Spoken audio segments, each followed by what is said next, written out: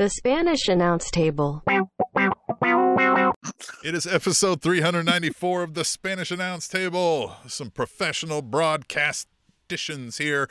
Talking about pro wrestling. Tom, we had a SummerSlam. We had an AEW Dynamite, and those two things alone are enough to be entertaining. But we also had a retirement match, which we get a lot of those in wrestling, but this, I would hope, was real in Ric Flair's retirement match. Ric Flair's last match, as it was branded. So we're going to talk about a bunch of those things. Tom, man, what's up with you? Look at us here on the live stream. This is like the golf version of the Spanish announce table. This is like when we used to work at the radio station. Yeah, this is like the golf clap version. Well, I worked at the radio station. You worked somewhere else, but you would come from work, and we were both up in some collared shirts when nobody could see us. Yeah. Then when people could see us, we were barely wearing, T-shirts up in this thing. Yep, that's how it happens. But hey, We are doing great. We have a little bit of some surprise news later on in the episode, so stay tuned for that. It's really just for us, but we think we're going to give you guys some great content along with the news. So stay tuned for that. But yeah, like you said, we did, because our curiosity got the best of us, watched a little SummerSlam, saw a little retirement match, and then we got to the good stuff, AEW Dynamite, which this episode, we'll talk about it again here in just a couple moments, I thought was very good. Liked it a lot. So yeah, before we get into that, let's talk about the bigger show as far as attractions go. The second biggest show in WWE, SummerSlam. Happened this past Saturday. It did happen this past Saturday, which was interesting, not Sunday. Yeah. We used to say WrestleMania is when they do for the public, and SummerSlam is when they do for us, and that's not anymore. I mean, I don't think so. I think us have gone elsewhere. Right. They just do all WWE for those people. WWE. Yeah. So, Tim, I want your feedback first. What did you think of SummerSlam 2022? I thought SummerSlam was not a terrible show in when it's all said and done. I also encourage everybody watching right now, by the way, if you're listening on the podcast, we do this live. We air it simul-streaming on YouTube, Twitch, and Twitter. Find all the socials on SpanishAnnounceTable.net, but we do them live Thursday nights. So chat with us if you're watching live right now. Get on whatever you're on, Twitch, Twitter, YouTube. Join the chat rooms and make some friends. Talk to us, and we'll talk with you live as we do it. But SummerSlam. So, I mean, everybody says, hey, Triple H is in charge. We're gonna get this. Like, he's gonna make a big splash. He's gonna do something. But then we also get reports saying, like, they're gonna carry out Vince's last things, which makes more sense. WWE is a large circus machine, right? No matter who takes over, isn't like, all right, let's put the brakes on this and completely redo everything. It would just be the biggest headache logistically that you could ever do, especially for something the scale size of SummerSlam. So I wasn't expecting craziness. I think what we saw is some things, light things, right? The commentators weren't handcuffed in what they had to say, right? Promos seem a little less fully scripted, right? So those are the things, though, that I think are good, because those are going to allow for cooler moments down the road. But I didn't see anything here that made me go like, oh my God. The main event obviously had something that's never been done before-ish. More on that later. But yeah, what are your thoughts on it? So I thought it was fine. But I think a lot of the feedback that I'm seeing online and talking to other pro wrestling fans, in the area and, amongst the wild, right, is that this was so great. Triple H is now in charge. The future is bright. And to me, I thought it was the same show. Yeah, nothing was different. As WrestleMania. Nothing was different. If I would have seen this and thought Vince McMahon all the way. All the way. You had a tractor, which again is unique. But if we look at the results, we got Bianca beating Becky, which happened at WrestleMania. We got Roman beating Brock. That happened at WrestleMania. We had the Usos beating the Street Profits. That's happened every single time. And so it was just like, I understand the optimism. And there is something to be said about that, right? Is, hey, let's give this a shot. It's under new management. But I think also what needs to be in your mind as you're watching it is like, be a little bit real with yourself. Don't just love it because it's Triple H is doing it and not Vince. Like the Street Profits lost to the Usos under Triple H, just as they did under Vince McMahon.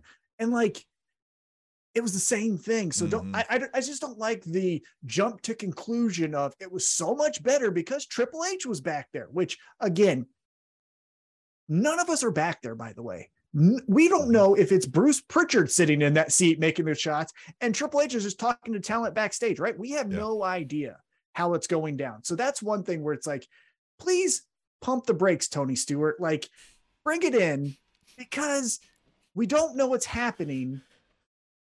So it's weird to get so that look at Triple H's fingerprints are all over it. And it's like, well, where?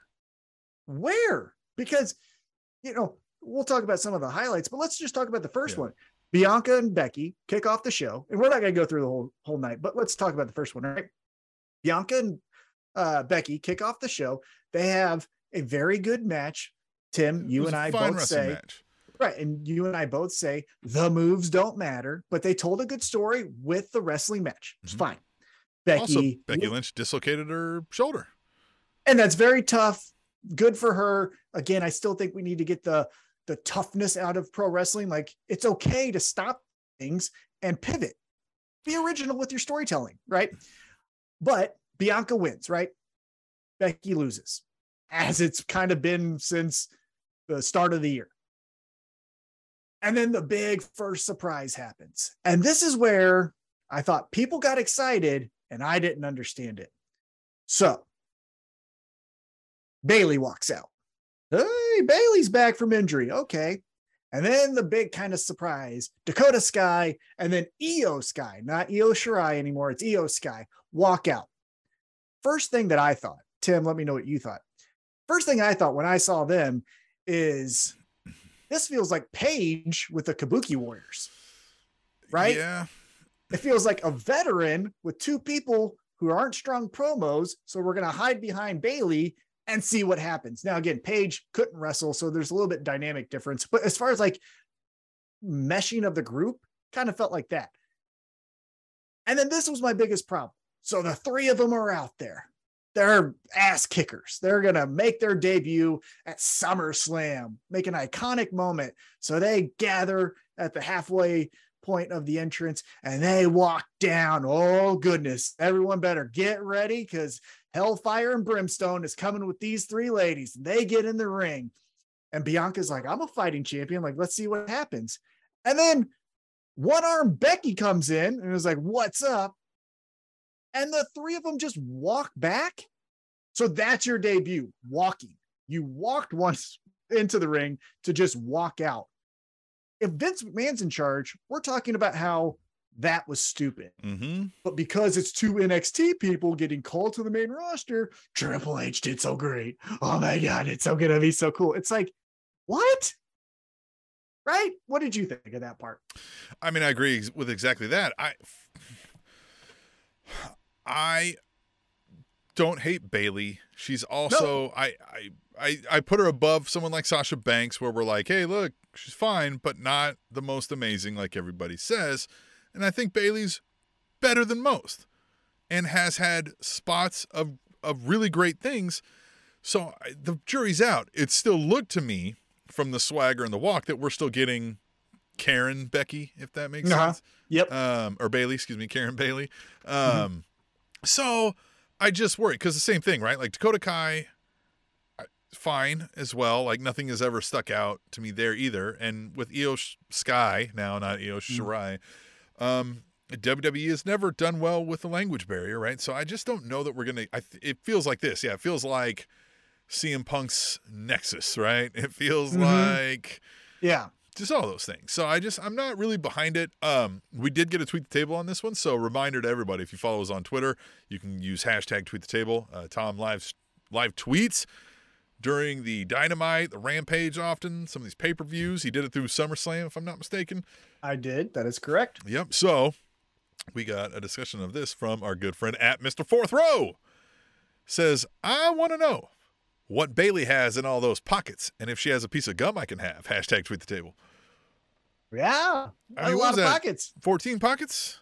It felt like There's some an weed in outfit. some of those pockets, right? I mean, I hope so. If coming off of injury, right? Like your body's probably not 100% yet. Yep. Now, again, There was a weed and a lighter in the other pocket, so we got 2 of them. Yeah. So again, they just walk back, so there was no physicality. But you never know, right? She could have had a shank up in one of them pockets. Her outfit made me think it was straight out of 1997. Yeah. Like it felt like a late 90s NSYNC, Britney Like Spears TLC. kind of outfit. Yeah, TLC, all of that. Yeah. That's what she looked like to me Yeah. as far as the outfit. And yeah, she had a Cosplaying million T-Boz. pockets. Yeah, there it is. So, but again, Tim, like as we're talking about this, I'm still, I don't hashtag tweet the table, explain it to me. Or when we post this video, explain it to me in the comments. But like, it's 3-on-2. I would almost understand the walk back if it was Bianca, Becky, and then let's just say Liv Morgan. Well, she's the champion, but let's just say a returning Charlotte then comes in and it's 3-on-3. The 3 of them go like, hey, okay, we're going to walk back. But like, you still had the numbers advantage. And then one of them only has one arm. So what did you do? Yeah, and they were And both again, gassed. Gassed. Sweating. And again, if Vince is in charge, the commentary and feedback is, oh God. So now they don't even make them look strong. They just have them walk out just to walk back. Vince is going to bury him in 3 weeks. But if Triple H does it, which we have no idea how he is going to book on the main roster. Remember that. This is the best because the 2 of them came from NXT. I just don't understand why we're changing our opinion collectively in this community, because it makes 0 sense to me. But people loved it. I thought it was fun. People loved it. Yep. All right. We moved on. We got Logan Paul versus The Miz. We do have at Theo75 on the Twitter join in, said this match would have ended by Maurice punching Logan Paul with a pair of brass knuckles. Hashtag tweet the table. I mean, hey, look, Logan Paul, I've been pleasantly surprised with. I didn't think he was going to be terrible. Like, we knew he was an athlete, but I think we understood, like, oh, he's got the demeanor and the showmanship. So, and of course, Miz is a grizzled veteran at this point and knows how to make people look good. They always throw him in these things, but I thought it was fine. Yeah. And yet again, it was the same kind of rinse repeat where instead of Logan Paul, it was Bad Bunny, but Miz wrestles the celebrity. And we're so shocked that the celebrity can practice one thing and do it well. Yep. Yeah, guys, this guy boxed Floyd Mayweather. Yeah. How are you not shocked? Well, that he has the build of like a fucking NFL safety. Like, of course he's going to be fun. Yeah, but like, of course he can do the moves, and that's why the moves don't matter. Exactly. Tell me what the story was besides Miz was jealous of Logan Paul. So then Logan Paul was going to fight him because he didn't like, because he got turned on at whatever that pay-per-view was last. Like, and again, maybe that's a Vince call. And so we're moving past it and we're going to see what Logan Paul does next. But as always, you got to tell me the story. Mm-hmm. I do not care that athletes can jump and punch and kick. In similar fashion, we got for the United States Championship, Bobby Lashley versus Theory. And in traditional WWE Vince McMahon-led fashion, the Money in the Bank winner gets his ass beat. I mean, it wasn't a squash, but I mean, it's a meaningless match now, right? And we just, that Theory's going to lose every match from now until 3 months from now when he comes out and either cashes in successfully or doesn't. Yeah. This was fine. It was okay. Yeah. It happened. So it was good. Whatever. Yeah, right. Bobby Lashley, I think, is still he's in no man's land because MVP is what made the machine cool and watchable. If it's just a machine, they really fumbled that Hurt Business. Oh goodness. So bad.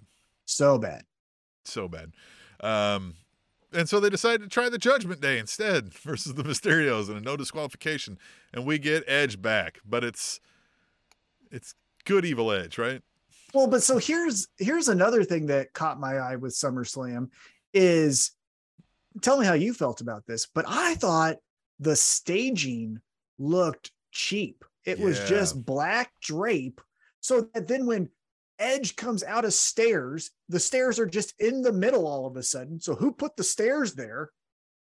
Right? And then he just walks up them to walk down. Like, is this the dog agility show where you have to walk up those things? Why did he have to walk down the stairs? Like, what was that supposed to mean? Yeah, it made, again, the staging just looked not to WWE's early. It looked like mid-90s WWE SummerSlam going on.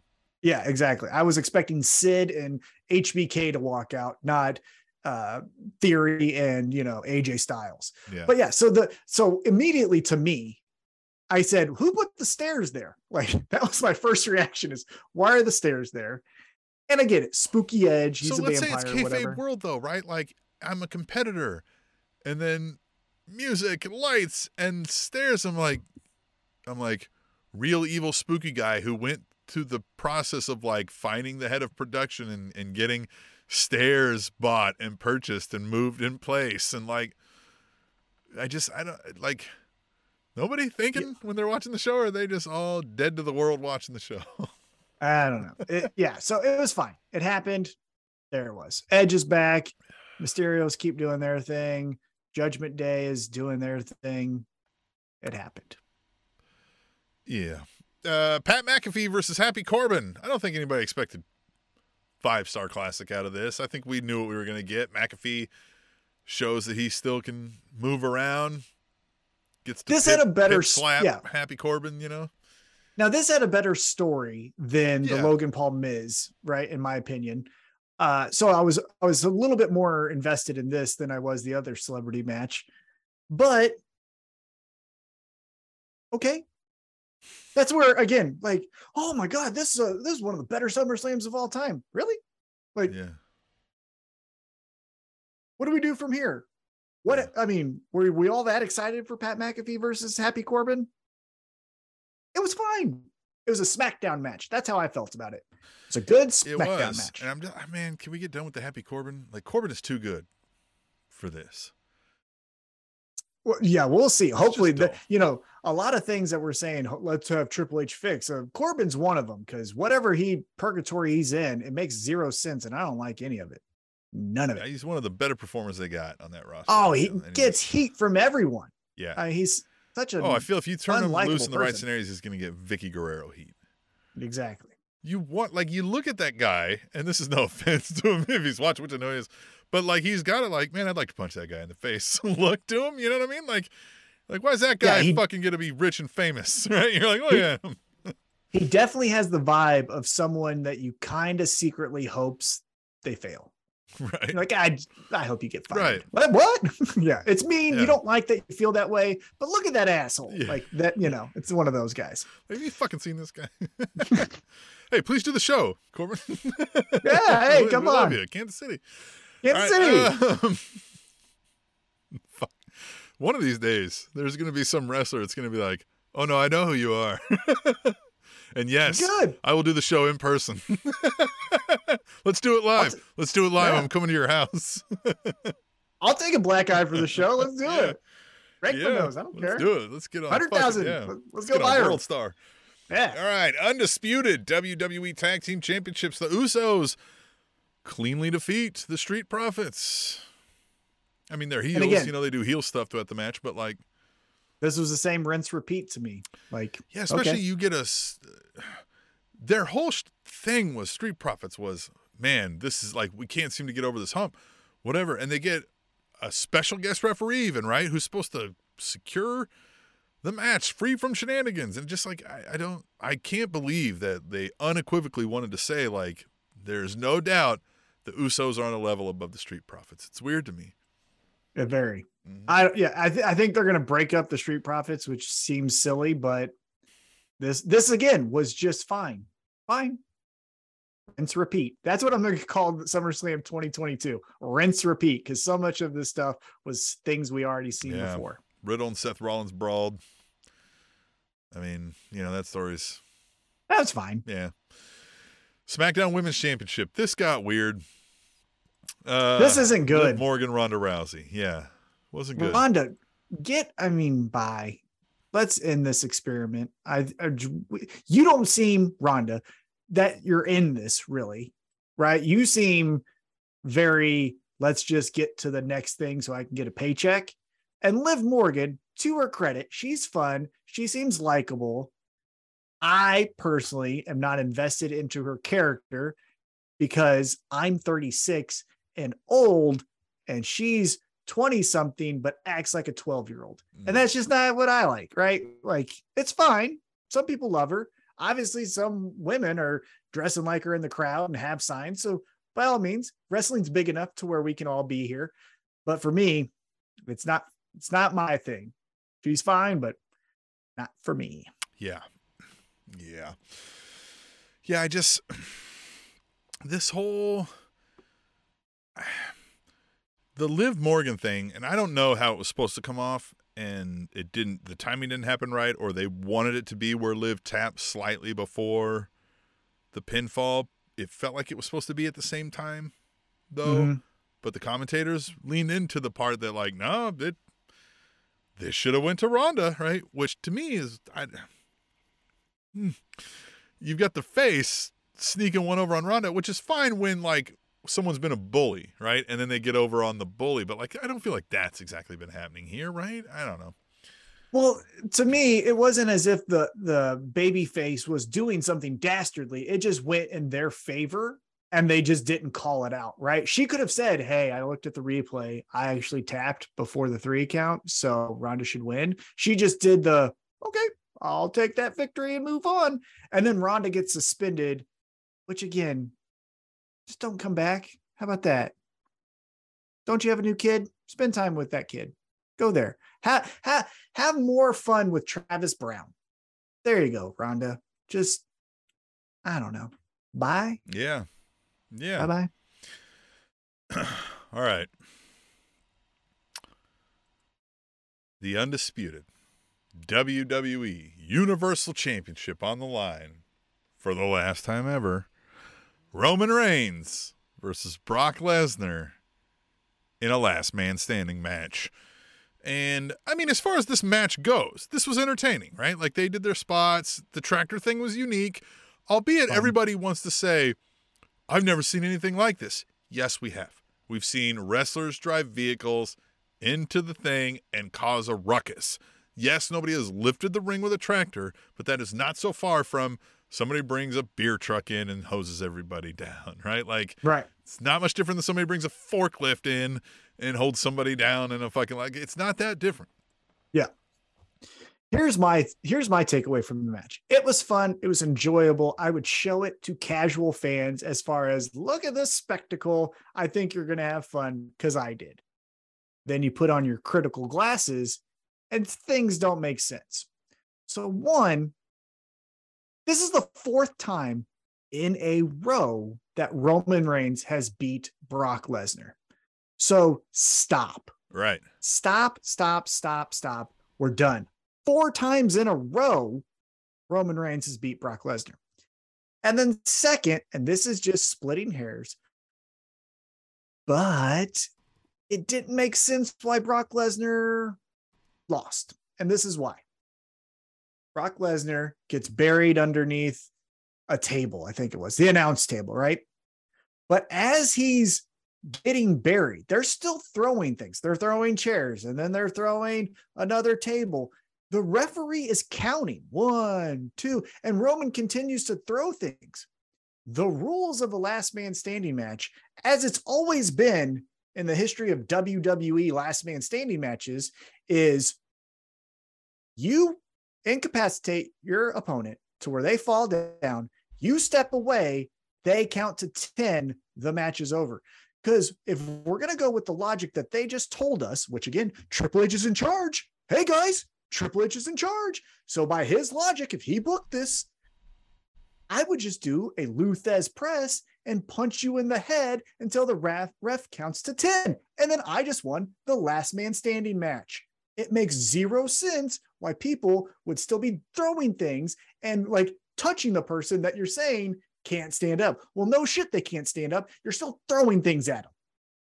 Like, yeah, to me, and we've seen that a couple times before where, like, the last man standing is lost because somebody had a bunch of stuff thrown on him. And I've always hated that. It's like, why would that be allowed? Why wouldn't the ref be like, I'm not counting that? Well, my thing is if you're going to bury him, okay, but then step away. Yeah. Step away and stop throwing this stuff. But if you're going to continue, then the person can't fight over the continuous debris that you're throwing at them. Like the logic doesn't make sense. And so, yes, the tractor was fun. Brock Lesnar seemed to have the time of his life. He seemed to really love this. Yeah. Roman Reigns seemed to have fun. Paul Heyman got F5'd. All the fun things happen. Another detail that, again, logically doesn't make sense is Austin Theory 100% cashed in. I don't give a shit. He did. Because when he goes and he says, here's my money in the bank briefcase, I'm cashing in. And the referee acknowledges it and says, okay, cool, we're going to do it. It doesn't matter that all parties agreed that this was going to happen. So it happened. Right. Like you can't just be like, well, no, we didn't. No, because you got F5'd. They love to do that. Like, they love it. It's so silly. That's so silly. Another aspect of this, and by the way, Katie First Lady chimed in with a hashtag tweet the table, says Brock does have a history of destroying rings. Hashtag SummerSlam, hashtag tweet the table. And that's fine. But I did see a meme where it showed where you could see the whole ring lifted up and it said, imagine paying hundreds, if not thousands of dollars for front row seats and looking at the underside of the ring for most of the main event. I would be kind of pissed. I would be pretty pissed. By the way, on the YouTube chat, local celebrity, well, not local, but international celebrity, Adam Pearson. Yeah. Worldwide. International, Mr. Worldwide, as we like to call him here. Adam Pearson said, yes, it is the fourth time, but this one had a tractor. And yes, that's what you got to love tractors. That's what I responded with. Like I said, I would show this to any casual fan. They're not going to get into the weeds like I do and think about logically. None of this really makes sense, but it was a fun spectacle. We're going to remember, just like Brock Lesnar, Big Show, collapsing the ring with the superplex, that Brock Lesnar fucking lifted up a ring with a tractor. That's when people are like, this has never been done before. I'm like, we've seen the ring destroyed several times. Mm-hmm. You know what I mean? Like I get it. Like, yes, it's new, but it's not never before been done ever. Like, sure. The aspect that makes it the most fun, right? The aspect that makes it the most fun is that it was Brock Lesnar doing it. And as we all know, Brock Lesnar plays by his own rules. So it doesn't mean like he could have kept on lifting because, hey, this seems fun to me. Like the best part kind of felt like he was trying to lift the whole time and accidentally shoved it near the damn announcer table for a second. And then he was like, oops, wrong lever. Let me try that again. The greatest aspect of Brock Lesnar this second time around since he's came back from the UFC, especially since he destroyed John Cena at the SummerSlam a few years ago, is that like Brock Lesnar is unhinged and does what he wants. And we're even breaking kayfabe and he still might do what he wants, right? Like the script might say Brock Lesnar's losing tonight, but you know what? He isn't, because he's Brock Lesnar. And that's why you watch. You remember some of the moments, like when he elbowed the shit out of Randy Orton's head and just made it bleed at SummerSlam for just no apparent reason, right? I got done with the UFC fight. This is my first wrestling match. You're getting it too. Kudos to Randy Orton to just being like, all right, fine. This sucks. Yeah. I mean, that could have really hurt him. Yeah. I mean, probably gave him a concussion, but yeah, that sucked. And so like, that's the part of the tractor that was being used. It was Brock Lesnar using it. Because if you said Austin Theory is going to use the tractor, it still would have been fun, but you're like, they went through this a few times. They know this beat by beat. Yeah, they probably never even showed Brock once. He was like, I know how to fucking work this tractor. Exactly. He's like, I'm a country boy. You're fine. Yeah. Right. He's like, you think I don't know how to work this tractor? No. I didn't say that. I didn't say that. Yeah. So no. Yeah. I live on a farm and I do this every day. Okay. And then Brock's like, hey, Undertaker, I've never done this Slaughter before. my cows with a pocket knife, you little bitch. Yeah. But then can't you see that happening as he says, he puts on this front, like, I'm a country boy. I've done this before. And then when everything's done in the shadows, he goes, I've never done this. Yeah, I've never done this. Adam Pearson in the chat again says, hasn't Brock used vehicles before too? He used a forklift in a stretcher match against Big Show in 2003, I think. I think that's the thing I was referencing earlier. I didn't realize that was Brock. There it is. My favorite Here you go. Quick sidebar. My favorite Brock Lesnar uses something other than wrestling moves in WWE history is when he was feuding with Seth Rollins the first time around, and he ripped off that door on what I think is a Corvette. Yeah. But then he just chucked it into the crowd. I don't think he realized. I don't think anybody, including Brock Lesnar, understood how far Brock Lesnar could throw a car door. And that's what I'm talking about. Brock Lesnar probably never even considered the fact that, like, I might fling this hard enough to hit a motherfucker in the fourth row. Shout out, Mr. Fourth Row. Watch your head when Brock Lesnar's around, because fucking lighting rig might come your way, man. Yeah. Like, that's what I'm saying. Like, that's the most fun about Brock Lesnar the second time it's like around. a fucking morbid version of Gallagher over here.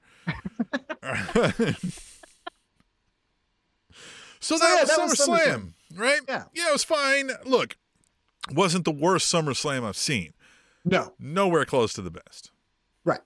Nowhere. But in recent memory, we've had things that are on par with this same show that Vince McMahon booked. So let's just not get overwhelmed with, it was Triple H and the future so bright. Look at what we get. Something Vince McMahon thought he booked was Ric Flair's last match. But in fact, he did not, because 20 years later, we got Ric Flair's last match. I don't know how fucking long ago it was. It was a bit. It was 2008.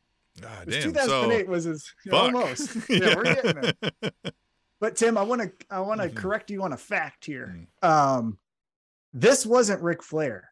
Remember, this is the pacemaker Ric Flair. So this is a different character altogether. Guy has a pacemaker now, right? The whole match, I didn't watch everything, but I saw some highlights throughout Twitter and stuff like that. The whole thing was predicated on, is he gonna die? Yeah. That's what we did. That's all we did with Ric Flair. We had a tag match where he walked in and everyone held their breath and said, like, yeah, pacemaker work. I mean, and then it was over. And hear me out. Like, I get it. If anybody in professional wrestling history is allowed to say, nah, I don't give a shit that I'm past my prime, I don't care, I am going to say this is my last match, I'm declaring it, and we say, sure, it's Ric Flair, right? Like, I don't know who else you would argue deserved that. If one person deserved it, anybody more than Ric Flair, right? So, fine. To me, it was like, really? We came up with Jeff Jarrett and Jay Lethal, and then it was just like a tag match, and so again, I wasn't super interested. I feel like, I don't think it showed me anything that I haven't ever seen in 500 Ric Flair matches. And with technology the way it is today, I don't need Ric Flair's last match, because I've got Ric Flair's matches in perpetuity.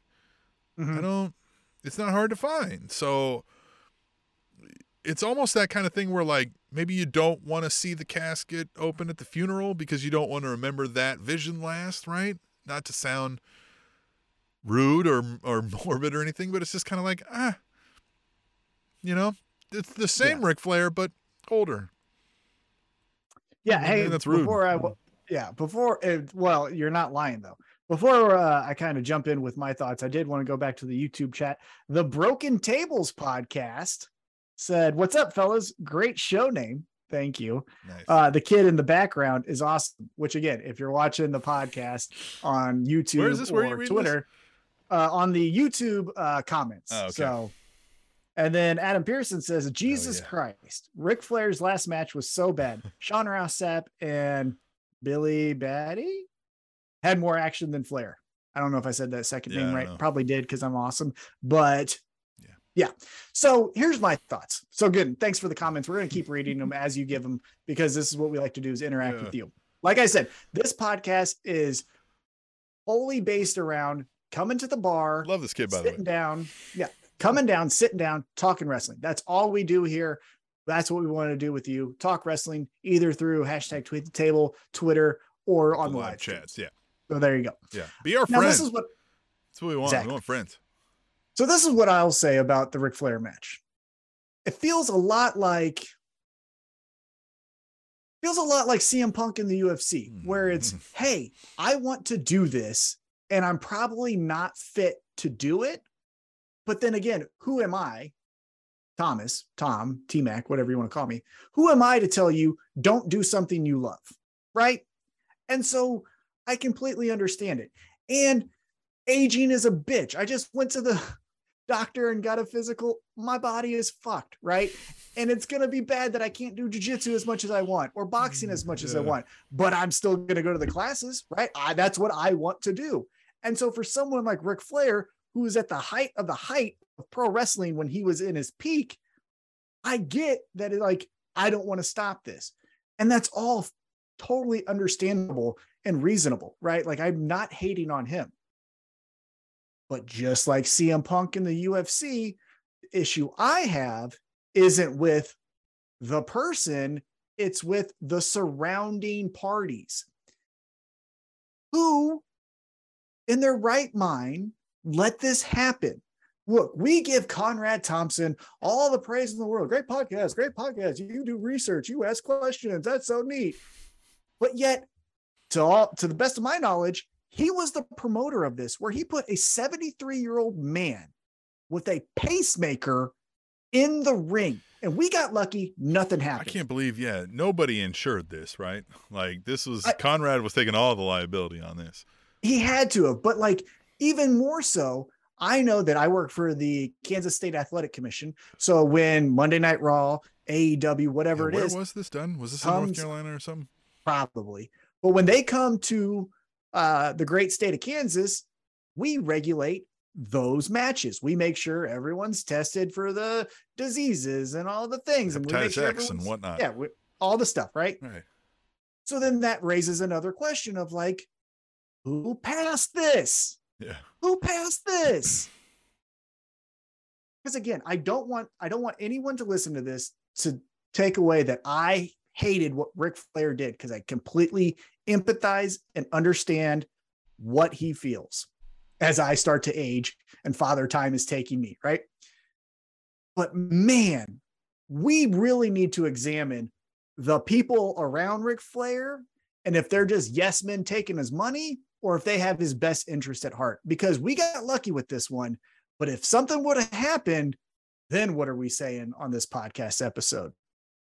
That pacemaker fails, what happens then, right?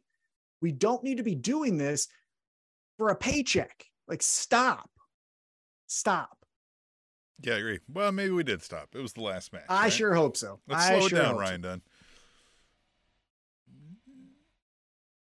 So, let's talk about last night's AEW Dynamite, where there were some old people doing some wrestling matches, but it seemed they were in a little bit better condition. Yeah.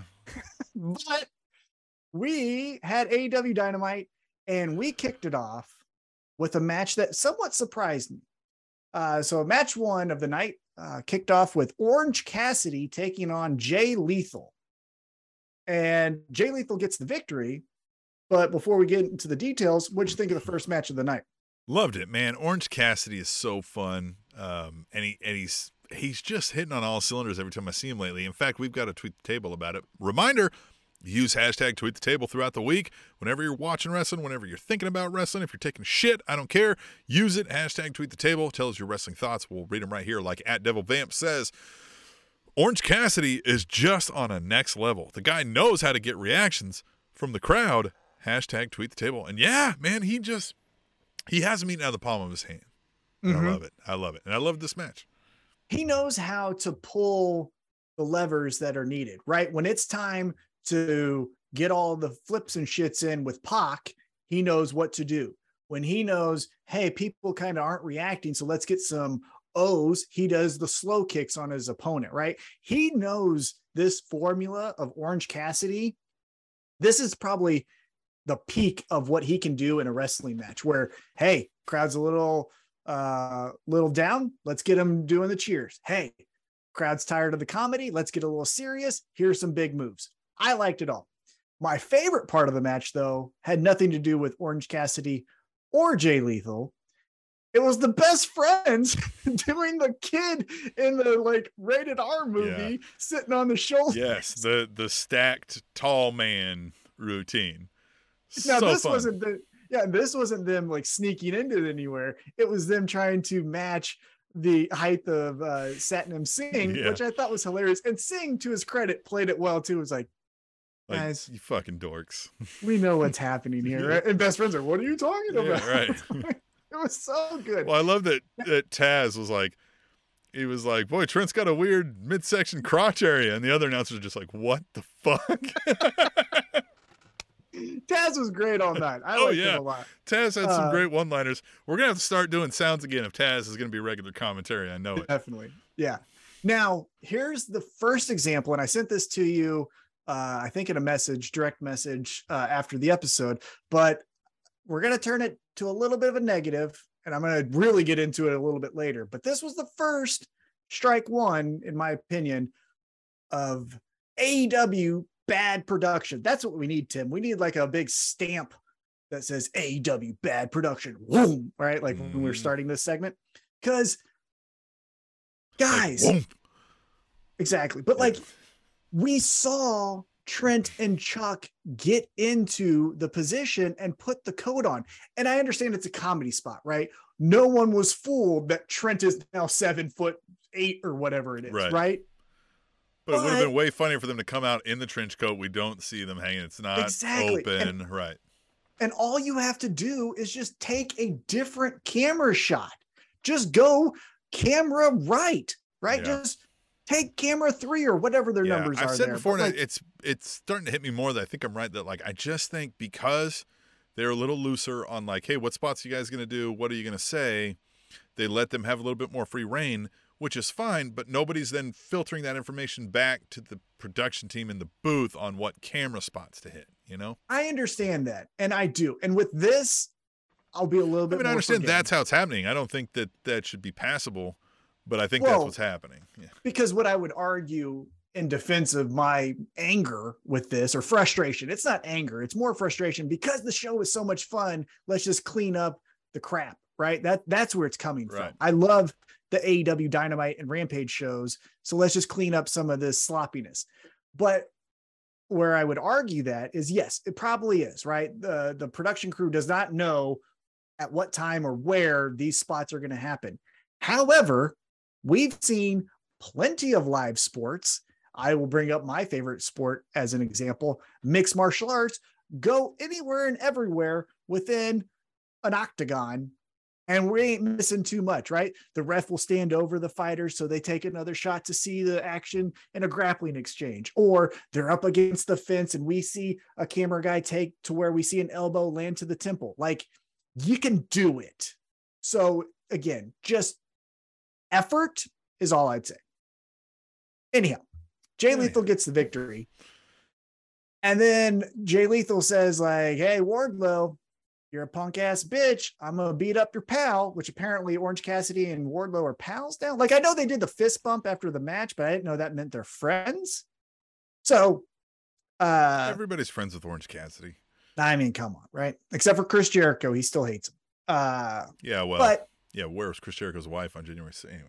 Hey, let's get back to AEW Dynamite. Jay Lethal's like, I'm going to beat up Orange Cassidy. She probably had some Dynamite with her. Wouldn't surprise me. Yeah. So Wardlow comes out and chases off Sanjay Dutt, Satnam Singh, and Jay Lethal.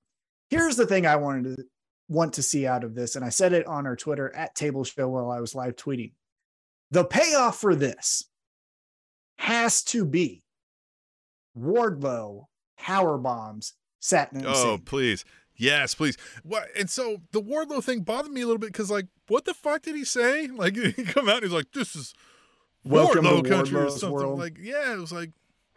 Well, he's trying. I think if I'm in the creative meeting room, they're trying to get this over like Roman Reigns has acknowledged me, where it's like, city name, welcome, and then we're all saying, to Wardlow's world. Like, I think that's what they want, but that's silly. I just kind of think we might have hit the peak and now it's coming down and we can't keep doing the like, I'm Goldberg 2.0. However, wouldn't you get a little bit more jazzed up if you saw Wardlow get a legit power bomb on Satnam Singh? Satnam Singh, yes. Yeah, that would get the thing back on track, I think. What he needs to do is move to a Where's Wardlow gimmick. Let's get him in a striped shirt. Get him hiding in the crowd, and we don't know where Wardlow is. Well, but that's actually taken. That's MJF. Oh, yeah. Man, fuck. It's making me worry this is real, the MJF thing. No. I think it's going to happen. And here's the big news. I think it's going to happen Saturday or Sunday, September 4th in Chicago at All Out, in which Tim, you and I. Oh my God, if MJF comes back and All Out and I'm there, I might piss my pants live in the crowd. You can watch. I might live stream it. Fuck. So, yeah, Spanish Announce Table Nation or whatever we're calling you. We are going to All Out Chicago September 4th, and we're going to give you content leading up to it. Well, I got tickets to something. We got tickets to something. We think it's All Out. Yeah. We don't know if we got the combo. We got a single. Yeah. We're going to something. Yeah. Said something like presented by the Chicago Community Theater Players or something, but we're going.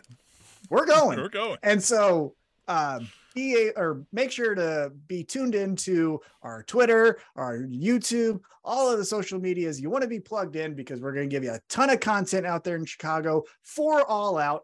And to put a bow on all of this, I think, hot take prediction time, MJF comes back. Oh my God. At All Out. Tom, I'm gonna meditate, pray for this, and all the things.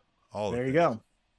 So yeah, I think. But again, going back to this Wardlow Jay Lethal, so they're gonna battle this Saturday night at Battle of the Belts 3, I think it is, and that's fine. Yep. But if Wardlow powerbombs Jay Lethal 6 times, I'm not saying it's not cool. Yeah. But the payoff is Satnam Singh. That's where you have to get the powerbomb. That would make the big moment for AEW. Absolutely. Yeah, I love it. All right. And so then we go backstage. Well, we go to a shot that was earlier in the day with an interview from Christian Cage, and Jungle Boy tries his best Rikishi attempt and tries to run over Christian Cage. What did you think about Jungle Man now trying to commit murder? I, again, love Christian, right? He's like, he brought up family. That's something I would never do. I would never do that. Right? Like just leaning into him. And then, yeah, I mean, damn near runs him over. And then I love that he's like, you fucking arrest this guy, this piece of shit. Loved it. Loved all of it. It was awesome. So it was a quick moment. And then we get back into the ring. And Tim, I almost fell out of my chair. I literally almost was beside myself with amazement, shock, and amusement. We got in match 2 of an AEW Dynamite episode, women. Britt Baker. Wait, this is before the main event already? This was before the main event. But not directly before the main event. Correct. This was not right before the main event. This was the second match of the night. It was a different Who fucked up in the format. Back? What producer fucked up? They wrote 6, but their legibility made it look like a 2 or something, But we saw Britt Baker and Jamie Hayter taking on Thunderstorm, which is Thunder Rosa, Toni Storm. Now, as they make their way to the ring, first off, Britt Baker, Jamie Hayter looked like a legit tag team. So that was cool to see. But then as Toni Storm and Thunder Rosa walk down, again, Thunderstorm, Thunder Rosa's wearing a shirt that says sandbagging since 2014. Now, I don't know if you want to be, raising that flag, but it was something fun for them to kind of lean into. What did you think at least about the t-shirt? T-shirt was great, right? I mean, yeah, she's taking the whole like "fuck you, bitches," like that whole pettiness. I love it. Loved all of that. And then, of course, the match that followed. I mean, lived up to the hype. This was a fantastic match. Now, I will say, part of the sandbagging is maybe being a little rough. And there was one spot where Jamie Hayter had to pin on Toni Storm, and Thunder Rosa kicks her right in the back of the neck. Yeah, that where she came out of nowhere into the frame, where even the announcers were like, "Holy shit! Yeah, what happened here?" That was a trip to rough. CT City. Was definitely a hard hit. Yeah. But what we get here is maybe a breakup of Thunderstorm, because Toni Storm does her little booty bombs in the corner, and then she does a booty bomb to, I believe it was Britt Baker. Rebel or Reba pulls her out of the way, puts Toni Storm in the way, puts Thunder Rosa in the way. Toni Storm hits Thunder Rosa. Toni Storm does I'm shocked. I don't know what I did. And then Jamie Hayter takes her out with the finisher, and Britt Baker and Jamie Hayter win. So do we think we're getting round 2 of Thunder Rosa, Toni Storm? I mean, why not? Without a women's tag team division and with them barely putting many women's matches on, I don't think we're going to get that. So yeah, I don't see why this Thunderstorm thing should last forever. I don't mind them forever being one of those like love-hate relationships where like, all right, fine, we're a tag team now, we're friends. And then it's like, no, you know what? I don't like the way you chew.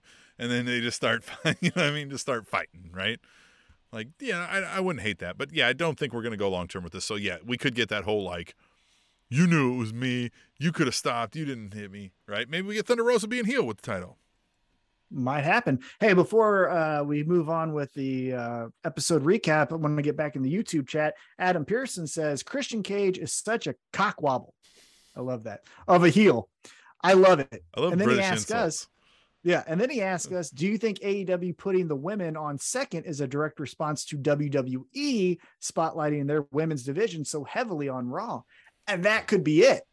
Who knows?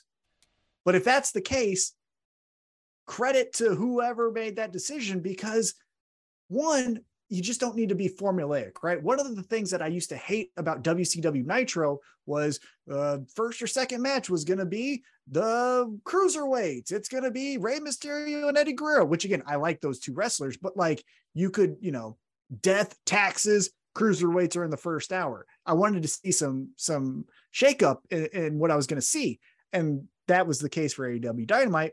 They always put the women and even backstage segments right before the main event. So I was just like, you mindlessly just go like, oh, that's where Britt Baker says something. Okay, main event time. Like this made me at least pay attention to the match more so than if they would have just put it right before the main event. Now, what I think will happen from this fallout of Toni Storm hitting Thunder Rosa, and then as we again go to All Out Sunday, September 4th, I would like if we shake it up a little bit, because again, it feels like Toni Storm versus Thunder Rosa at All Out, right? That's fine. That's fun. Well, let's have some fun here.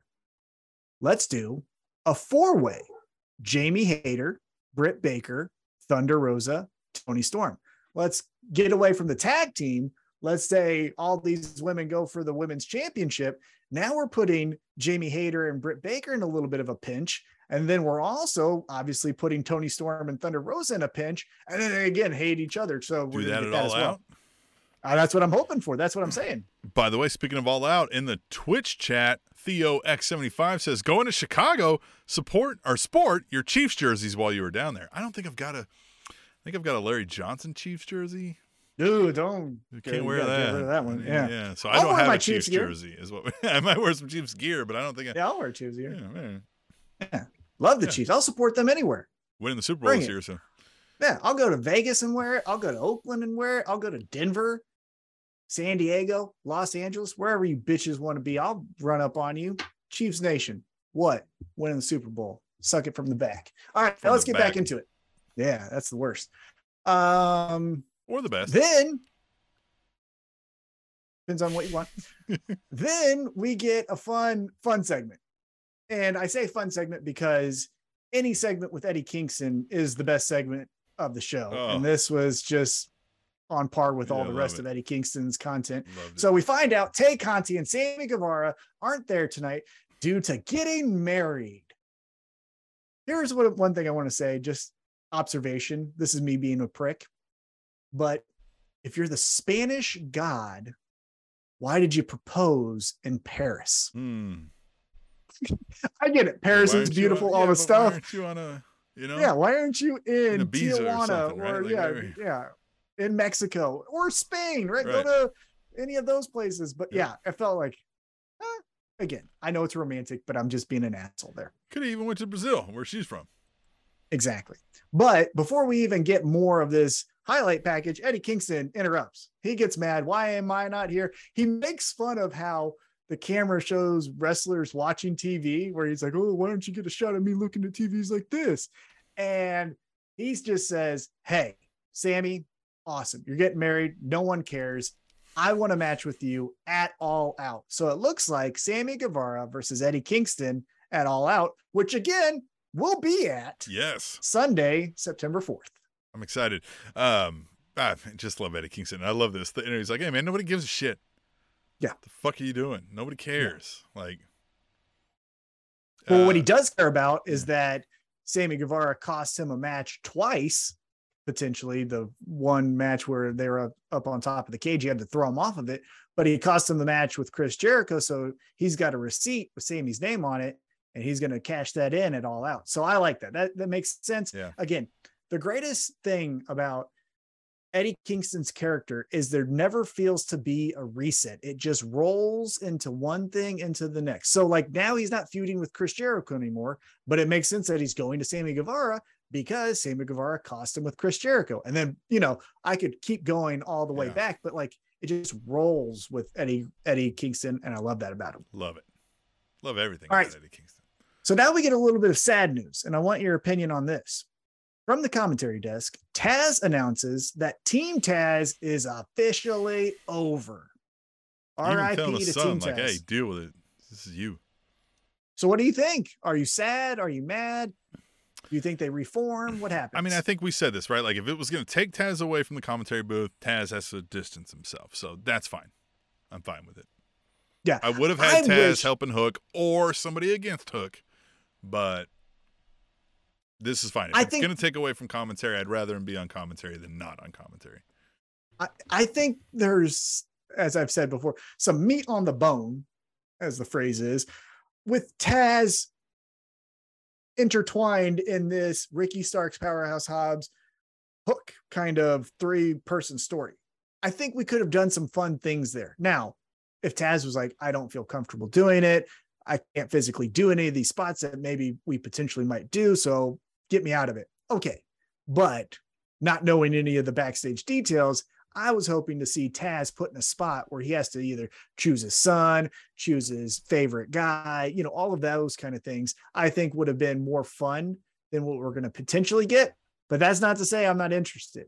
So match number 3, Powerhouse Hobbs, one-way traffic, runs through Ren Jones and just takes him out, pins him. And before you could even clap that Powerhouse Hobbs won or boo, Ricky Starks runs down. Strike 2, camera misses it 1,000,000%. We just see it in the ring as like a blur, misses everything about it. And it's like, you knew that spot. No one was ready. You dum-dums. So that was strike 2. But Ricky Starks attacks Powerhouse Hobbs. Swinging. Second chapter in the story. Yeah. Swinging. I mean, he's throwing haymakers on Hobbs. And I like that Hobbs was able to like get him and put him down and be like, bitch. Yeah. And then just kind of walk away like, you little punk. Yeah. So the ref gets him involved, which distracts Ricky Starks. He pushes the ref, which leaves the opening for Powerhouse Hobbs to get a spine buster. The thing I was hoping for, and maybe we get it next week or maybe the week after, is the reasoning behind Powerhouse Hobbs decapitating Ricky Starks last week, right? Yeah, agreed. Because, I mean, it was fine. I don't think it advanced the Hobbs character any because we need to hear from Hobbs, but this was fine, right? I like that it was, hey, Starks, this is an uphill battle. Like, all he's got to do is get a hold of you once, and it's over for you. Exactly. So I do want to hear an explanation. Maybe if we want to protect Powerhouse Hobbs, let's do it backstage. Let's do a vignette where they've done really well with, promo packages of the reason behind whatever it is. So maybe that's where we go, but I do again want to hear from Powerhouse Hobbs. Then second hour hits, and what seems to be something that I don't think needs TV time, we see Jim Ross make his way because it's 1998. We next get Matt Hardy versus Christian Cage. Yeah. This was fine. Fine. Interesting. Christian Cage gets the victory. Matt Hardy misses an elbow, goes through a table. It's a good way for Christian to get a win over somebody that isn't like putting down a young talent, an up and comer, right? And somebody who he knows how to work with. So, and someone that's connected still to this story of Jungle Boy, because remember, he came out to say, like, you're the Michael Jordan of being an asshole for what you did to Jungle Boy. So it makes sense why they would fight. I didn't hate anything. It just, Matt Hardy, you got to get a haircut, bud. You're balding to where it's noticeable, and we're in HD, man. Like, I love Corbin you, brother, even went and finally said, yeah, you know what I mean? And I'm not, look, I got eventually we're gonna get there. Well, you know what I mean? Like, look, this is like I said out here. Like I said, Father Time is undefeated. So I'm not hating. Hey, when you're 4 years old, you know what I mean? I'm just saying, let's look in the mirror. After that, though, Luchasaurus comes out, and as soon as Luchasaurus comes out, Jungle Boy comes from the crowd to try to get Christian. Christian walks off. But did you check out Jungle Boy's t-shirt? Jungle Boy's shirt. They tried their hardest to not get it on camera, by the way. But, like, it was there. Oh, and just the crowd into the whole song and the waving of the arms and everything. I damn near brought a tear to my eye. I loved that moment. Loved it. It was great. And this was where, again, I thought the crowd kind of woke back up, because going back to that second match with the women, they were killing each other. And the crowd was giving them golf claps. Like, they were doing really well, especially in certain spots. And I felt like the crowd was just like, this is fine. What's next? But this, again, was when we finally got to see the waving of the hands and all that stuff. Now, Tim, I do want to point out again, Luchasaurus walks out, but he doesn't do anything as far as physicality. And he's still wearing that black getup. He is coming out of the babyface tunnel. I will say that. Well, what do you think with Luchasaurus? What do we get from him? I still think maybe at All Out, maybe we we're going to. Maybe we get the true, maybe not true, but like the, like, oops, Luchasaurus is still on my side. Or maybe we get it before All Out, leading to a big event. But fine. Did you also rewind just a little bit, Powerhouse Hobbs came out through the middle. He was not a heel. He was not a face. There was like a cage lifting or something, and he's all flexing in the middle. Yeah. I did not catch that. I like that. That's interesting. Yeah. All right, so let's move on. Ethan Page is in the ring, and he is pissed off. This promo and was great. But I have so many questions after this. So for those who didn't watch, Ethan Page is in the ring. He has a microphone. He's asking, why isn't he on TV every week? Why doesn't he have an action figure? Why aren't you buying his t-shirts? And then the crowd's like, yeah, Ethan, you're great. And he's like, just suck it. You why are would the ones you clap that for are that? buying this. Why the fuck would you cheer? He's like, but you're the ones that I'm talking about, you idiots. All the while he's cutting this promo, Stokely Hathaway walks in, doesn't say a word, just stands in the ring to let Ethan Page just vent. And then Ethan Page locks eyes with Stokely Hathaway. I was like, what the fuck are you doing? And Stokely Hathaway is like, is that it? Is that what you're wanting to do? And then Ethan Page tries to respond, and Stokely Hathaway gets in his ear, whispers something to him, hands him a card, walks out of the ring. Ethan Page observes the card, gets out of the ring, and they both walk together up the ramp. So, Tim. I like that Stokely even like paused for a second. He's like, he's coming.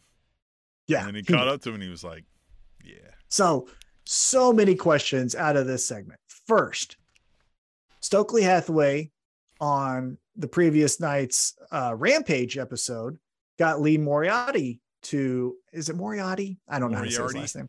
Moriarty. Yeah. I'm not good with names. I don't. Yeah, I nailed it. Yeah. But he got Lee to join his group. Now he got Ethan Page to join his group. If you follow him on Twitter, he showed them two and then a blank space, which indicates maybe we're going to get a third member. It looked like it was space for two more to me. Possibly. You also have to keep in mind Stokely Hathaway is working with Jade Cargill and the baddies. What are we getting here from Stokely Hathaway? I like this. I say we have said since the start of the show over 9 years ago now that like the managers leading stables of folks is a lost art, and not even like stable in the way we think of like pro wrestling stable. Like they could be independent of each other, but they work for the same manager. What are you looking at? What are you? Somebody chatting? What are you laughing about? Yes. Well, I'll share. Continue your thought, and then I'll share. Oh, great! Because we got one from Twitch that's similar to that one, so that's great. But yes, so I like this idea, but it does look like maybe he's alluding to these guys will be somehow tied together in a stable, but I don't even think it needs to be that. Just if, hey, like you pay me and I'm going to get you more money, more than what you're paying me.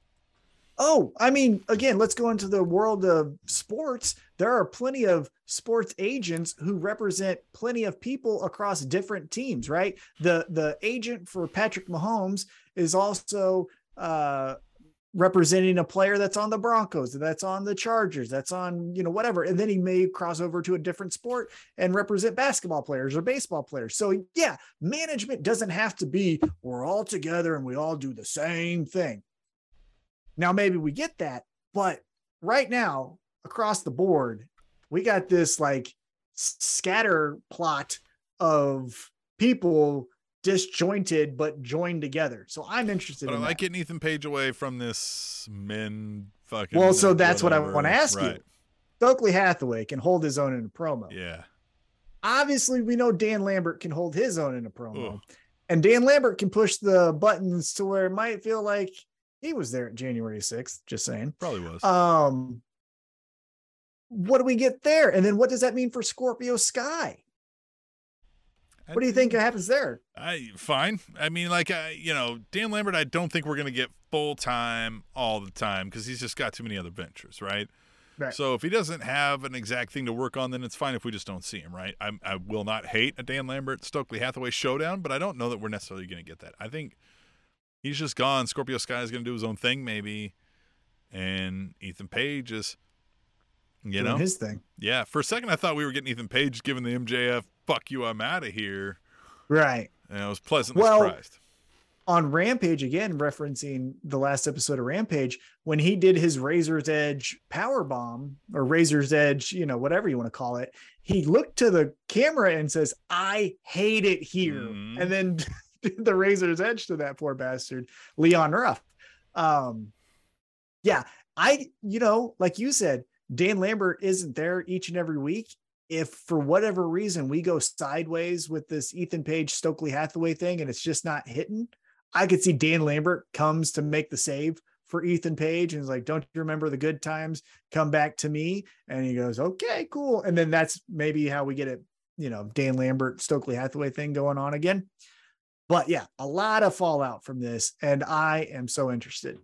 Speaking of fallout, want to get back to the YouTube chat from Adam Pearson, going back to the Christian Cage Matt Hardy match. He says Matt Hardy's hairline is more screwed than Alex Jones's finances. Couldn't happen to a nicer guy. And Theo X75 in the chat says, "With today's modern medicine, you can transplant the hair that grows on your butt and back and plant it on your head." And I agree. I think that's the next time we do a picks that the loser's gonna have to get a mustache made out of their back and butt. Wouldn't hate it. Yeah. I wouldn't hate it to see that on your face. Yeah. Next up, as we get back into how many our times have you said that? So many, can't even count. Next up, we get probably the moment of the night from AEW Dynamite. Wait a minute, hold on.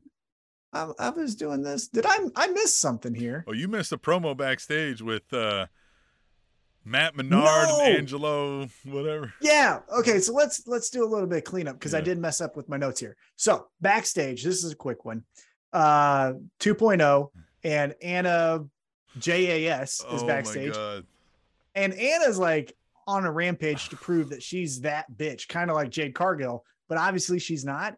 And so she's like, "I'm gonna choke you out," and then she chokes out some guy for no reason. This was my favorite segment of the night. So first of all, the 2.0 guys, right? They're hilarious, right? And I love how he's just Matt Menard's. He's like, "You want to know what makes the Daddy Magic Man's nipples get hard?" And Tony's like, "No, I don't." And he just tells him anyway, right? And then the Angelo or Luca, whatever the hell that guy's name is. I love that he's using the like switchblade comb, right? Like every time he's like, and then he fucking combs his hair, all of that. And then Anna, she's being like, "After I choke Thunder Rosa out," and he's like, and she goes, "Tony, I'll choke you out." And she's like, "Cameraman, I'll choke you out. And then I'm going to choke you out right now." And then we look over, and then we end with her screaming, wailing, choking the guy out. And the 2.0 guys on the other side just going, "Ah!" fucking screaming in his ear. And I just couldn't stop laughing. I watched it 3 times in a row. So great. I loved it. It was awesome. So I'm very sorry about my poor note taking because I just loved it so much I forgot to put it in my notes. But it's the whole thing of what's in between us here. I forgot to mention the Undisputed Elite makes their way to the ring, and Adam Cole says to the Young Bucks, "Hey, I want to talk about this trios tournament." Now, I'm not medically cleared. Kyle O'Reilly's not medically cleared. And then I thought the odd comment was, "And you're not picking Bobby Fish." And I was like, well, why? Right? Like before the whole heel turn, why are they just saying no to him? But he says, so you can't do the trios. Just can't tournament. Do it. Sorry, guys. And the Young Bucks are like, say, what? Hold on. What are you making decisions for us for? And then Adam Cole's like, wait a minute. I'm using my words wrong. I'm so sorry. Yeah. What I meant to say is you won't be physically capable to take part in the trios match. And here we go. Bobby Fish gets a rear naked choke. Kyle O'Reilly takes out Young Buck 2's knee. Adam Cole gives Young Buck 2 a super kick. All the while, this poor kid that's in between us is just losing his mind. Poor kid. If you're watching, which we know you are, parents and kid, reach out to us. We'll get you a care package. We'd love to interview you. Yeah. We're here for you. We were there. We understand. But why the Young Bucks? Tom ripped up every piece of Hulk Hogan memorabilia he had on the night of the. I probably destroyed $500 worth, probably of right now, $500 worth of Hulk Hogan stuff when he turned and joined the NWO. That bastard, I still hate him for it. But I met him and he was great. You should have seen the horror when Earthquake sent Hulk Hogan to the hospital. Just with the chest. Hated. Just hated. Oh, so as Adam Cole is putting the boots to Young Buck 2, and then Red Wagon is beating up Young Buck 1, they're going to take the head off of Young Buck 2, and then we hear it. And Hangman Adam Page, in all of his glory, I don't call it a wife beater, but that's what it's collectively known. The white tank top, the jeans with the butterflies, and the cowboy boots, and the sprinting in cowboy boots, which should be applauded by everyone because that's hard as shit, makes his way down to the ring. That scatters the Undisputed Era. Let's just call them what they are. The Undisputed Era out of the ring. Hangman has a pipe in his hand, so that's what made him run. And then he looks at Young Buck 2. And Young Buck 2 is, taking to his leg saying, this hurts. And Hangman says, give me your hand, brother. And he does, and he takes it. But before anything else happens, just like we said last week, two exes who don't want to necessarily make the first move, Hangman then just leaves. And then the Young Bucks are there. Get. Yeah. And then the Young Bucks are there going like, well, thankfully he didn't allow us to be killed, but what was that all about? Sexy motherfucker. And then you also had what's their lackey's name? Yeah. The tall Young Buck. He was videotaping this whole thing. So I'm interested to see that footage and what that looks like. But what do you make of this? Love it. I like all of it. The one thing I'll have to say is that, like, for as much as I love Hangman, he's my favorite. I love that guy. I'm a little upset he's finding a way to get me to like the Young Bucks. God damn it. Like, it's not cool, Hangman. Well, look, I always go back to this analogy because it was true back then and it's true right now. Back in the day when I was a shit-eating wild man for the UFC, my favorite fighter was Rich Franklin. I loved Rich Franklin. He was my favorite. He was the middleweight champion. He was number 1, 2, and 3 in my book. He was friends with Matt Hughes, who fucking sucks. I hate that guy. If you remember, he was on Rampage. He could barely walk because he got hit by a train. Who knows if he tried to do that on purpose or an accident. That's nonetheless. At the time when he was the welterweight champion, he was a prick. Fucking hated him. Those two were best friends. It was hard for me, but I stopped and I said, Rich Franklin is my guy. I like him. Matt Hughes, we were just going to ignore. Like it's not even there. Like he's a ghost. We don't even see him. So that's what I'm doing with Hangman and the Young Bucks. Is the Young Bucks just happen to be there, but I'm not looking them in the eyes. I'm not learning their names. No. Right. I'm Hangman all day. But I wanted to get your opinion on this. This leaves kind of one man out. Talked about it right before we started recording because for whatever reason, he's trending on Twitter. tonight, but Kenny Omega. What do we do with Kenny Omega? I feel like he's coming back soon. Yeah, he's somewhere in here, right? This would be great to throw that extra wrinkle in. Like, we think we're getting the Hung Bucks back, but then maybe they're also torn between Kenny Omega. Hold on. What did you call them? The Hung Bucks. They called him that on Dynamite last night. Excalibur called him. Oh, did Hung they? Bucks. Yeah. I didn't catch that. Yeah. The Hung Bucks. The Hung Bucks. Oh, damn it. I'm going to learn their names. Ain't I? Fuck. Right. That one I talk about in therapy. I really don't like that one. I hate that guy. Every week. You're fucking talking. That fucking guy. Still fucking blocked on Twitter. Yeah, they both of them. Young Buck 1 and 2. Pause here on the Twitch chat. Theo X75 said, I cheered when Earthquake put Hogan in the hospital, and you heartless bastard. God. What do you like it when kids get kicked in the face? You like this kid crying? Like, what's wrong with you? Yeah, look at it. What the hell? Jesus. So, one thing I wanted to talk about before we move on from this segment is the last time that we saw Kenny Omega was after he lost the title to Hangman Adam Page, and he essentially said, hey, I haven't watched the tape back, but I'm beat up. I need to go get healthy. I'll be back. In the meantime, you guys hold it down. And then Adam Cole stepped up. It's like, yeah, I got it. And he was like, I was kind of talking about them, but whatevs. Now, that's a long time ago. So first question is, do you think Kenny Omega will acknowledge, hey, Young Bucks, I saw you give the nod to Hangman, which allowed him to beat me? And 2, Adam Cole, you de facto were in charge of this shit, and now we're all in shambles. So do I have to just be the cleaner of this whole thing and fucking clean up this mess? Huh? That would be fun. Maybe Kenny Omega is trying to combine the two, and he's even like, listen, I'll even take Hangman. Like, whatever, just guys, it's fine. Just let's all be friends again, right? Yeah. Right. Yeah, that could be fun too. I'm the most interested right now in Kenny Omega coming back. I don't know when it's going to happen. I hope it happens now. You know what I mean? Yeah, at All Out.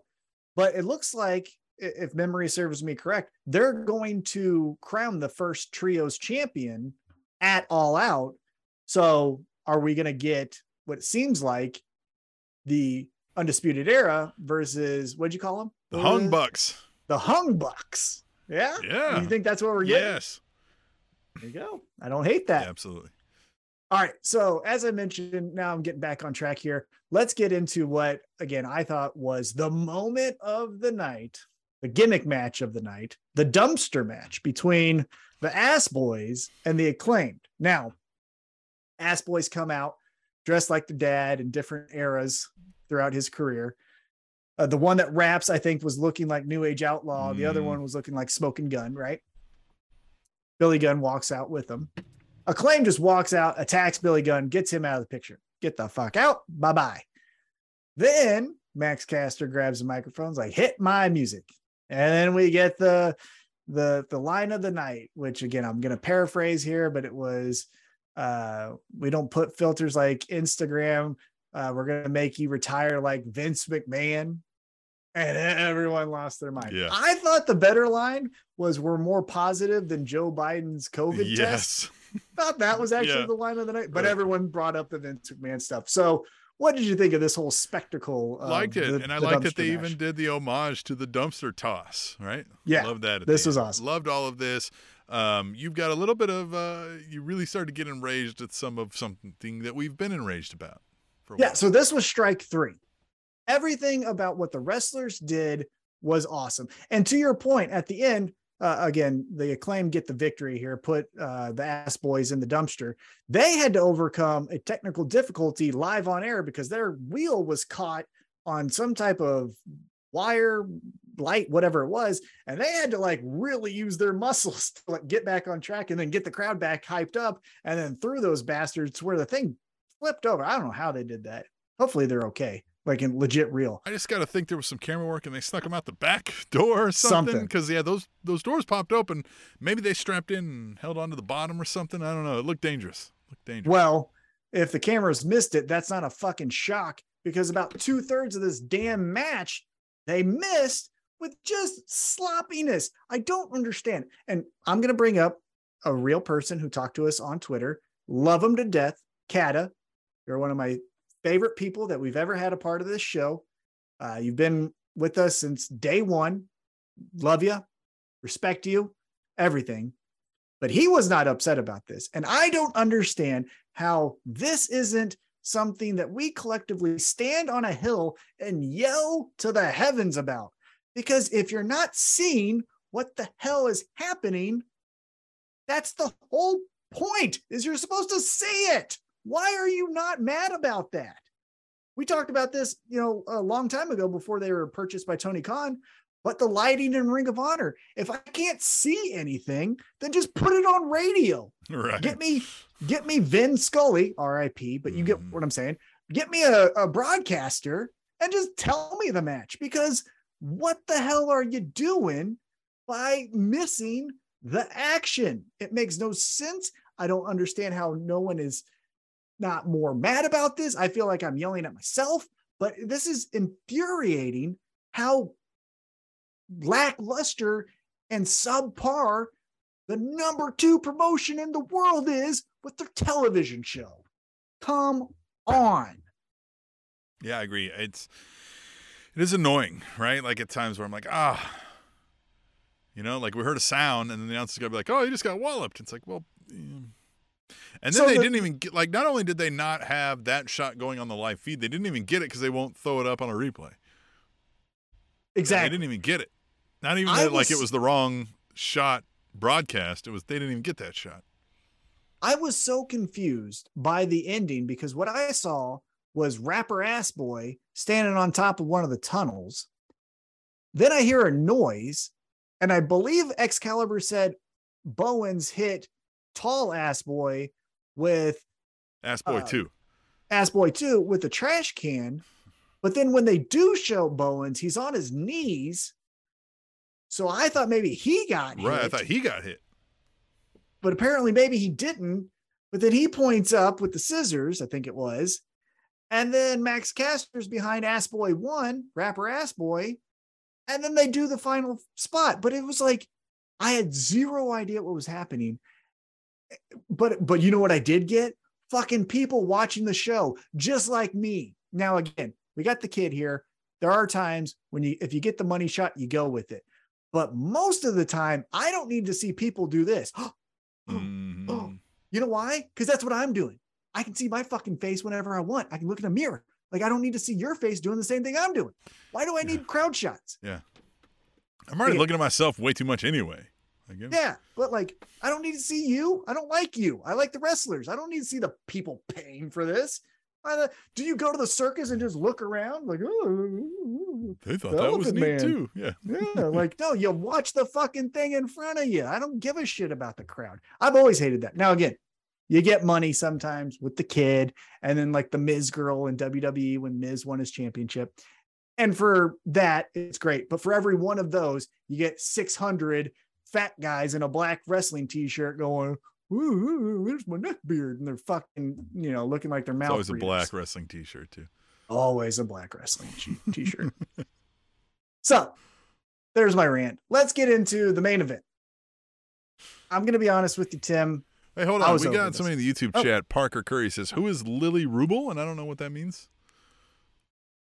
Yeah, Lily Rubel. So let me know what you... Oh, yeah, Lily Rubel. Yeah. Yeah. Yeah. Lily. Did I miss something? I don't know. I think maybe. Well, who did Adam Pearson say? Something about... Didn't he mention someone, 2 names or something like that? I'm looking back in the chat. Now, this is great podcasting. No, he said but you get what I'm saying. Billy Body. Maybe that's what they were asking about. Maybe that's what, yeah. Parker, we don't fact check here. So if you want to do a Google, by all means, tell us who that Lily Rubel is. But thanks for chiming in. I wanted to get you on. Yeah, we always love talking to you, even if we don't know what you're talking about. Let's get into the main event. I was over this. This felt like filler. I mean, what'd you think of the Moxley promo prior? Moxley promo was great. I don't care who I face. Right. My whole objective is to hurt you and send you to the hospital. There's going to be blood, even though it's mine, or even if it's mine. Yeah, he said, I don't care. Awesome. I don't stop till somebody's in the hospital, even if it's me. Yeah. Like, I don't give Thought a it was shit. great. Right. Moxley is awesome and authentic in who he is. thumbs up to him. Now, Chris Jericho takes on Yuta Wheeler or Wheeler Yuta. Yeah, sorry. same thing. And Jericho comes out with, I believe, was it 2.0? Did they walk out together? Because what happens is, I can't remember who walks out with Jericho, but Claudio then walks out to say, like, I got Wheeler's back, so we're gonna have his back as he fights this match. What are you laughing about here? You know, we referenced that Theo cheered Earthquake when he put Hogan in the hospital. He chimed back in on the Twitch chat. He said, well, Tim, if I could get away with it, I would drop kick kids with golf cleats on. Okay. Theo, we don't mess around, man. All right. This feels like back in the day when we were in the radio station when we got un-PGBL. Yes. Talking about, you know. Right. I just see Theo just like in a park and he's got his golf cleats in a bag already. If he's like, any one of these kids comes up. And he just identifies as you. Yeah, I'm lacing up. I don't care. All right, so let's get back into this main event.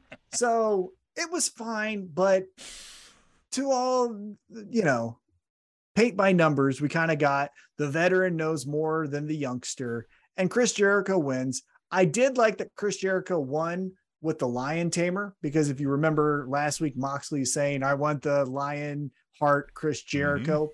So that was cool. Like, that was a good touch. But Tim, I'm going to be honest with you. I'm fucking over Jericho. I am. And it wasn't too long ago that I was saying, like, do we need to include Jericho in the top 5 greatest of all time or top 10, right? Like, we were asking that question, and you could still make the argument probably. $1,000,000%. But it just should have ended at the 30 years of Jericho. Yeah. That should have been the swan song. This feels like Jordan on the Wizards, Ichiro on the Yankees. Like, it just feels like these are amazing athletes that did their craft better than most, but I don't need to see the second half, right? Like, I don't care about this. It's not good. And he's fine, but this wizard thing, I don't care about. In WWE. Yeah. Except for they're putting all their stock into Jericho. That's the thing. True. I think I don't like the most is if this Jericho John Moxley thing was just a standalone feud in the third match of the night. Well, cool. Mid card, 2 top guys. I like that. Let's see what happens here. But when you're closing the show with something that everyone knew was going to happen, it's how you leave them, Tim. And how I left was, okay. Right. We had a lot of fun here. We had the dumpster match. We had Anna Jay. We had the turn of the Undisputed Era on the Young Bucks. Mm-hmm. And then you had Hung Bucks form or whatever. The heel turn on heels is always a fun move. I like that. We could have closed the show that way. A major announcement from the Undisputed Elite. And then the whole thing is Hangman is the one standing tall as the Undisputed Era leaves. And that's how you leave them. Okay. That's more interesting than this, because this wasn't even a title match, right? Like, this was just who's going to face Moxley next week in a title match. So, yeah, but it was a fun show. Yeah, I agreed. I think the ending was just kind of like, okay, fine. It would have been cooler if Wheeler Yuta won, right? That would have been the more shocking, like, oh, but we just did the whole Daniel Garcia beats Bryan Danielson, which, by the way, his promo was awesome too. Oh yeah, I missed that. Sorry. Yeah, he did really well. But I did think it was interesting that he was like, when you come back, I'll get you again. It's like, wouldn't you want to move forward? Why would you have to? You shouldn't have to. Yeah. Call out Moxley. He's the champion. You just beat his best friend, or, you know, his right-hand man in the BCC. Call out Moxley. Right. That's what I would have done. Right. But, or call out Samoa Joe, or call out Claudio for the Ring of Honor championship, you know, something like that. But to call out Bryan Danielson again, it's fine. Seemed done. Now, although he's like, I'm the Dragon Slayer. Yeah, I like that a lot, but it just felt weird to like punch him while he's down. You know what I mean? Here, let's go for round 2. It's like, you won. Why would we run this back? Because fuck you. Because I can. Because I liked it. I liked the taste of your blood, motherfucker. Now, one thing that we got that was fun is Friday night, it was announced in a championship qualifier match, which I don't like those, but we'll put that on a shelf for later. Mm-hmm. But in a championship qualifier match, we get Jon Moxley taking on GCW's own Mance Warner. How much fun is this? That's going to be fun. There's going to be a lot of GCW elements here, right? But Moxley wins that, but it's going to be great.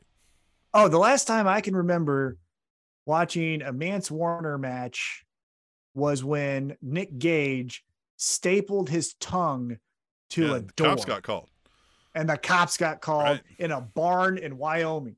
Now, again, I've seen other matches, but that's the match I think Kevin Gill told us that Mance Warner would only refer to himself as Mance Warner to the cops. Because that's who he is. Yeah, Mance Warner. What are you talking about? Yeah. Fucking love it. They worked in the town. Loved it. Yeah. Stay with the gimmick. So that was AEW Dynamite. As mentioned, the big news from this whole show is that we're going to All Out on September 4th. So I'm excited about that. And yeah, I mean, this was a great week. I mean, SummerSlam was not bad. It was good. I'd say, right? I'd say good, not great. Fine, right? Dynamite was exceptionally done well. I'd give this one an A+. I love Dynamite. I would give it maybe an A. I'd give it an A- just because it's how you leave them, and this match shouldn't have been the main event. You switch that up, and then it's an A+. Yeah. But of course, I give everybody that showed up in the chats on the YouTube, the Twitch, the Twitter an A+. As always, stay with us on and hashtag Tweet the Table. And let us know what we should do, and find us. Let us know if you're going to be there in Chicago when we go to AEW All Out. The Spanish Announce Table.